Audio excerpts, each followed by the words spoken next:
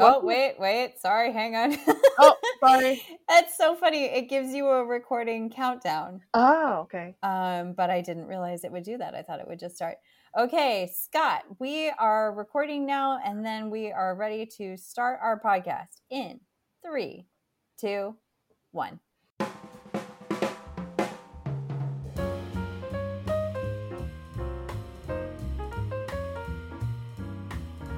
Welcome to Data Brunch with ICPSR. If you love data, this is going to be food for thought. I'm Dory. And I'm Anna. We are recording these episodes live from our remote offices.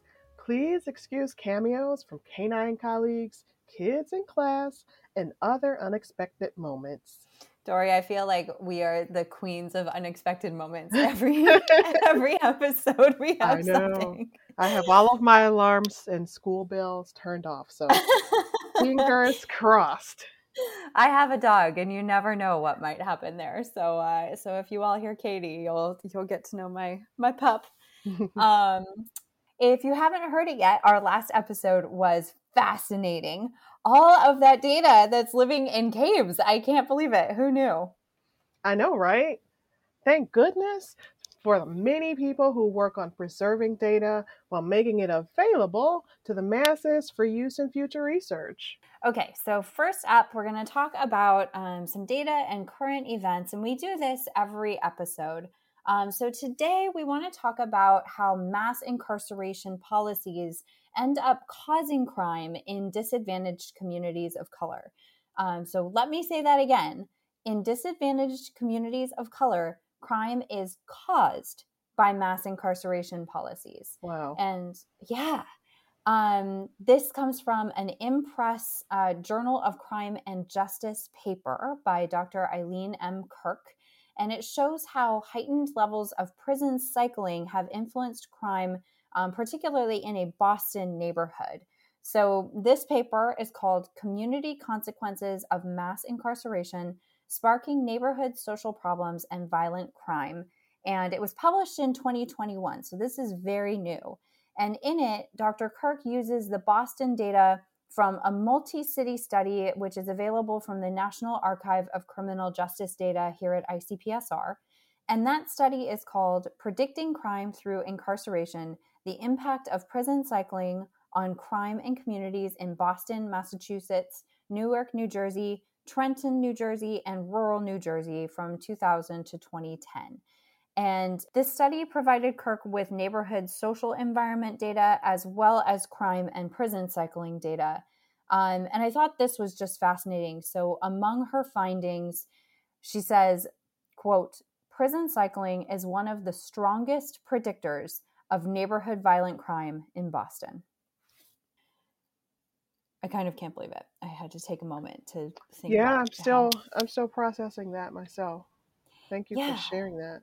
Yeah, I just think it's fascinating how much of an impact data can have on, I think that to some extent people may have already known this, right? Mm-hmm. But to have it laid out plain in front of you with data, there's no arguing with that. This is real facts. And I think that's what's so amazing about what we do here is that, we have access to this data, and you, listener, have access to this data. You can be finding this information too. And if you are interested in reading this article or doing similar research with that same data, you can find it in our bibliography of data-related literature. We'll link to that in the show notes, but it's all available on our website. So, of course, we also have some new and updated data. I want to highlight today the survey of consumer attitudes and behavior for both June 2016 and May 2017. If you haven't looked at these data before, they measure changes in consumer attitudes and expectations. And these surveys have been conducted since 1977. So this is a really interesting way to study consumer behavior over time. I'm going to stop there because we have an absolutely stellar interview coming up next, and I don't want to keep you from it. But just so you know, links to these data are available in our show notes. And if you're a researcher, you can archive your data for free at ICPSR.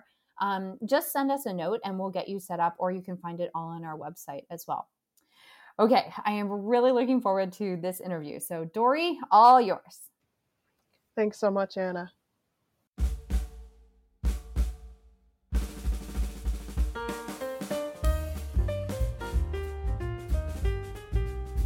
Hey everyone, welcome back.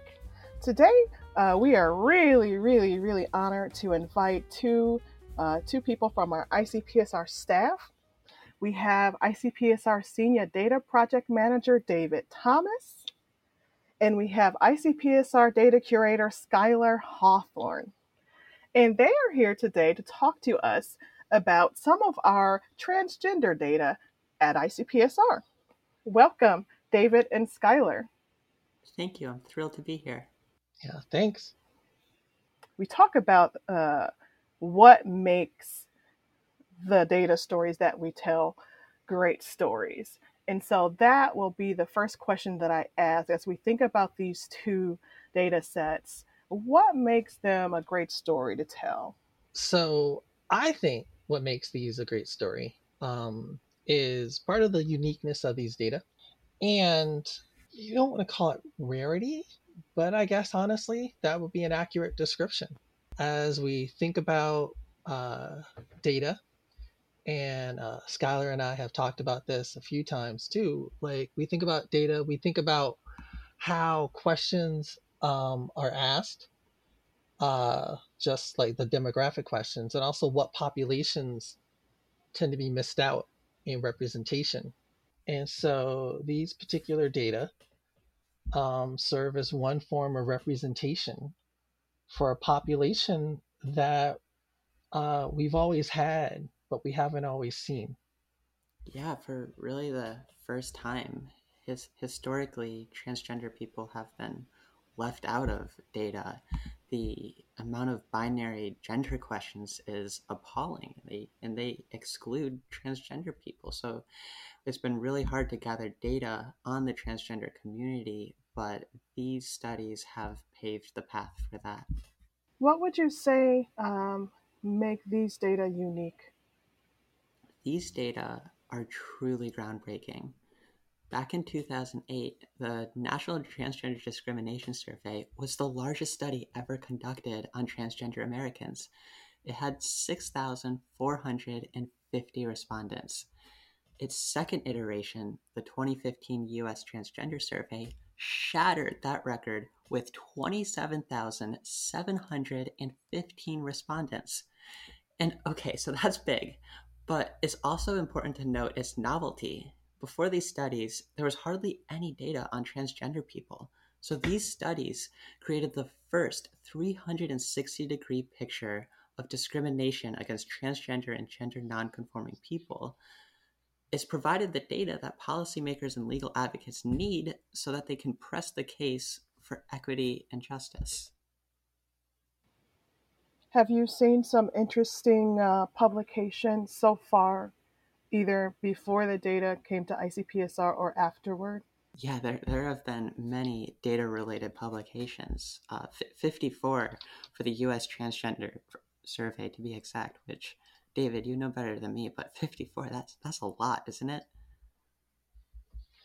That's a lot. I mean, also, if you take into account that, so for the transgender survey, the National Center for Transgender Equality, right, first put out these data.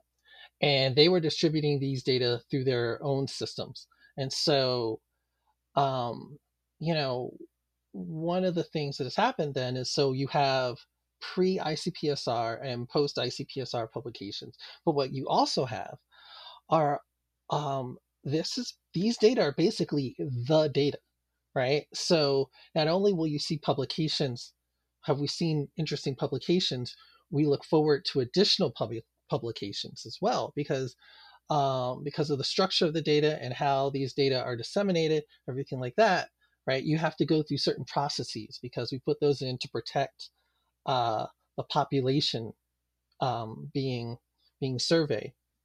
You know, othering is such a strong thing, and we've seen it in all sorts of different research of the importance of comparing within population, to having within population comparisons. So you're not just comparing to a cis population and seeing, a transgender population or individual as the other. You're saying like, oh, this group of humans has diversity like this other group of humans and like every group of humans. And this is the population that oftentimes on most surveys has to select other to the gender question. And what's more othering than having to answer other to that question? There's so many binary gender questions that aren't inclusive of the transgender and gender non-conforming community. Amen to that. What were some surprises that you encountered along the way, either in acquiring or curating or disseminating these data? Well, the results were surprising, at least to most. We already knew that the reality for transgender people, it's harsh, but this study elucidated the extent of that. You might have heard the statistic that over 40% of transgender people have attempted suicide. This was the study that found that. It's the highest rate of suicide amongst any population. The average rate is just 4.6%, a ninth the transgender rate. Other surprising statistics, to use just one adjective, are that 59% of transgender people actively avoid restrooms. 8% do so to the extent of developing kidney or urinary tract problems.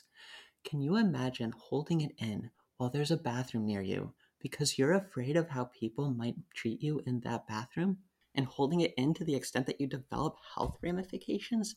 Nobody does that except for transgender people. Or how about how 1 in 12 trans people get kicked out of their homes? Or how 1 in 6 have to leave their school due to severe mistreatment? Or how 1 in 2 have been verbally harassed in the year prior to the survey just for being transgender?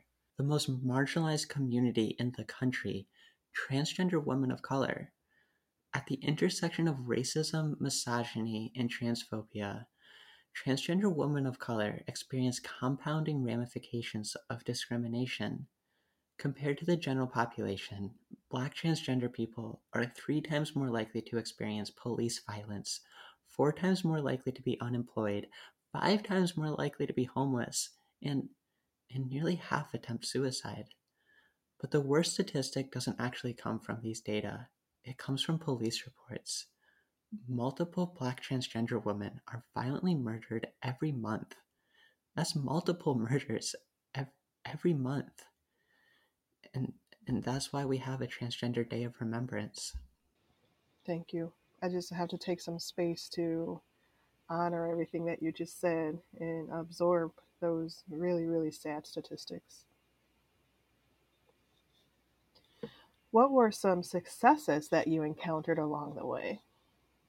When you talk about lessons learned, one of the lessons learned and one of the benefits, was, for me, it was very personal because it was a broadening of perspectives. I've been doing this a while, and the way I was looking at disclosure risk and respondent protection has changed since being involved with these data. And ICPSR has had to make some adjustments too, broaden our thinking. When you think about when you have to consider harm to a population, um, as in addition to harm to respondent. So, David, you already talked about disclosure risk or potential harm as one challenge. And Skylar, you talked about just making sure that it was released, in time as another challenge. Are there any other challenges that you like to mention with these data? Yeah, so for me, the disclosure risk review was also challenging, but in a different way. So we obviously value the safety and privacy of respondents, and in this process, we review every single open-ended answer for potentially disclosive information and redact it accordingly.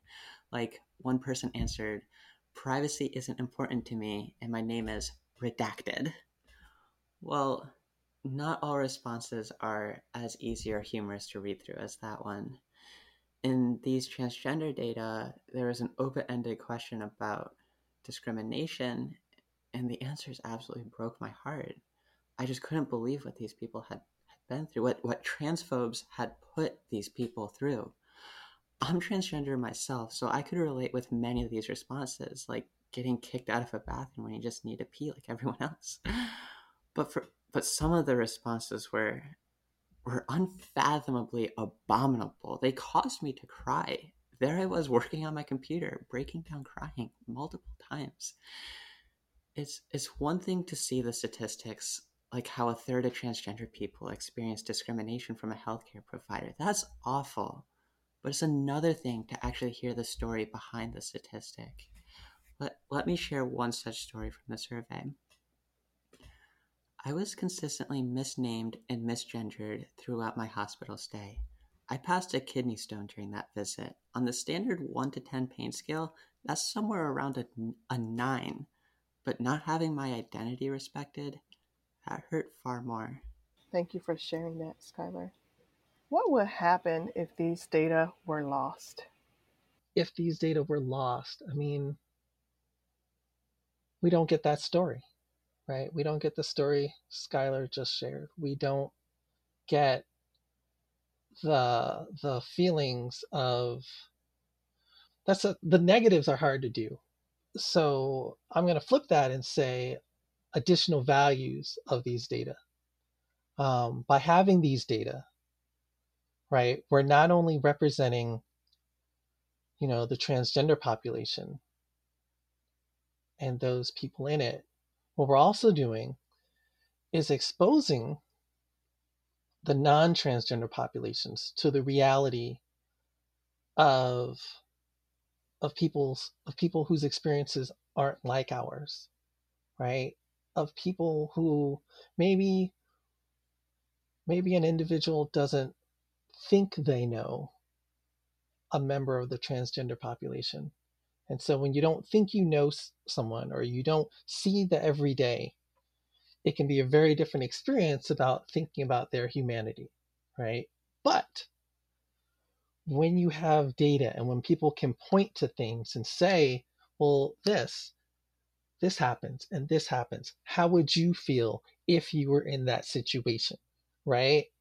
I mean, the going to the bathroom is so important because it's so everyday, right? I mean, like, and yet an everyday experience was trying to be legislated, and people were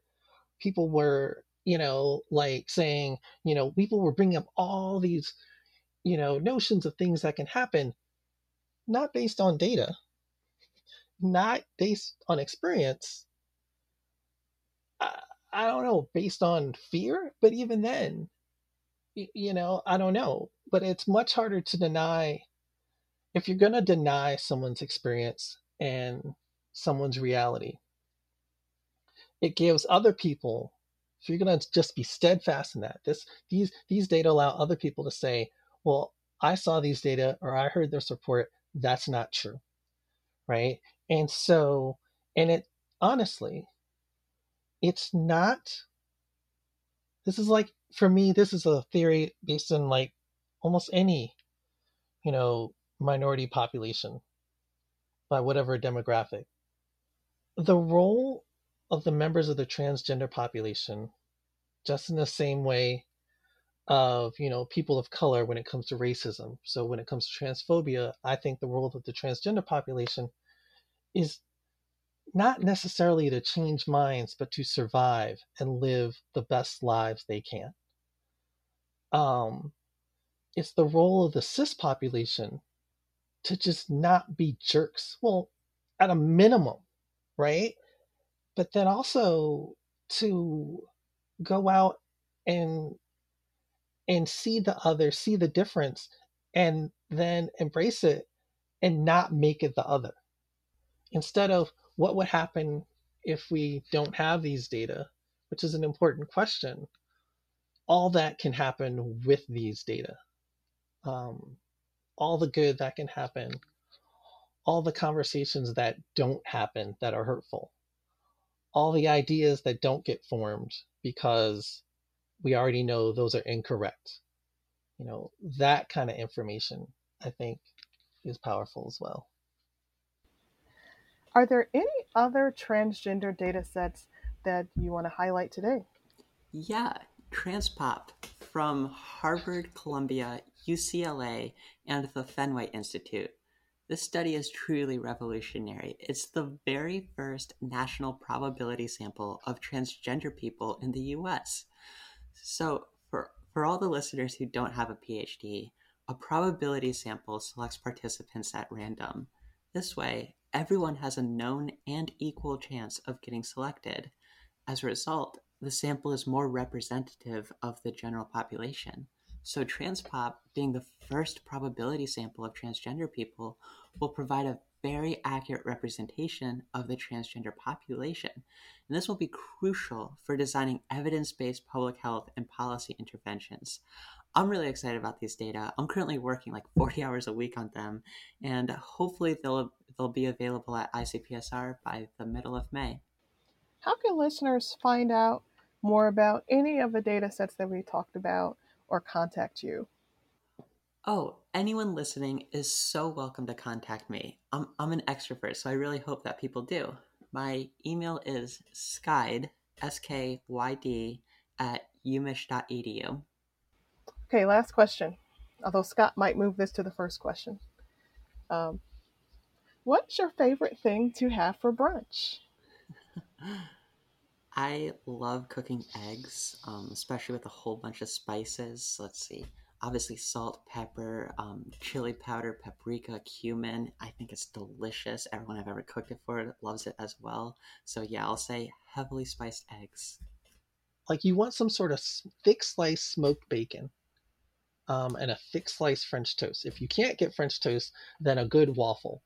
But that same sort of powdered, I don't like syrup, so powdered sugar, some sort of fruit mixture. And I really do like tea. Yeah, I think we're David, going to go with that.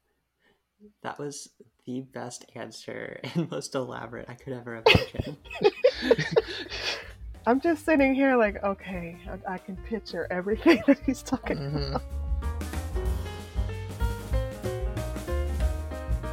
Thanks, Dory. And as always, if you are listening to this episode at a later date, you can always visit icpsr.umich.edu to see our current job listings and any upcoming events. All of that is on our homepage on the left side under events. We want to give a special shout out for 2 nomination opportunities. First is for our council, which is the executive committee for ICPSR's member institutions. Our council sets general policy for the consortium, which, if you're new to ICPSR, we are a consortium that is made up of hundreds of member institutions around the world. And so we're requesting suggestions of persons with the experience and ability and wisdom to serve on our council. And more information and the nomination form for that can be found on our website. And our second nomination request, as part of our mission to support the social and behavioral sciences, ICPSR presents awards every 2 years to individuals who have distinguished themselves in their service to the social science community. So please do send in nominations for anyone you work with or anyone you've been inspired by who has made an impact in the social and behavioral sciences. And again, you can find those nomination forms on our website. And Dory, I was just thinking about the person who received our award for this in 2019, Dr. Raj Chetty, gave just the most absolutely inspiring and moving presentation about economics and disadvantaged communities and how economics sort of affects us all. And that, I think, is also available on our YouTube, isn't it? It is. It's in our biennial meeting playlist. Very cool. So maybe we'll include that in the show notes as well. Okay. So our listeners can get a sense of what those awardees have accomplished. It's so, Mm-hmm. I keep using the word inspiring because I am so inspired by these people, but it is really inspiring to see what can be done with data and how it can really change people's lives. Yep, that was a really good presentation by Raj Chetty. And I just kind of remember some of his visualizations and how he talked about basically where show the data behind where you start out in life, how that can affect where you end up. So, yep. Yeah. Yeah. And isn't that interesting thinking about how the these connections. So Dr. Chetty was talking about, where you start out and where you end up in life. And then also Trent Alexander in one of our previous episodes was talking about, generationally looking at census data, where families began and where they might have migrated to. So it is so interesting to see what stories can be told with these data. And all of these data are at ICPSR. Yep. Yep. Good. Thanks for reminding us of those really, really good resources that we have. Okay. So that brings us to the end of today's episode. Thank you for being with us. For links to data and everything else that we talked about today, you can visit our show notes, which are at icpsr.umich.edu. And they may also be in whatever app you're using to listen to us. Check that app. There may be show notes in there as well. And if you aren't already, subscribe now on Apple Podcasts or wherever you get your podcasts. And we want to say thank you, as always, to the ICPSR membership. This podcast would not be possible without the ICPSR members. That's right. And also, you can get in touch with us by visiting our website, icpsr.umich.edu, or emailing us at icpsr-podcast, podcast, @umich.edu. I'm Anna. And I'm Dory. And thanks for joining us at ICPSR's Data Brunch.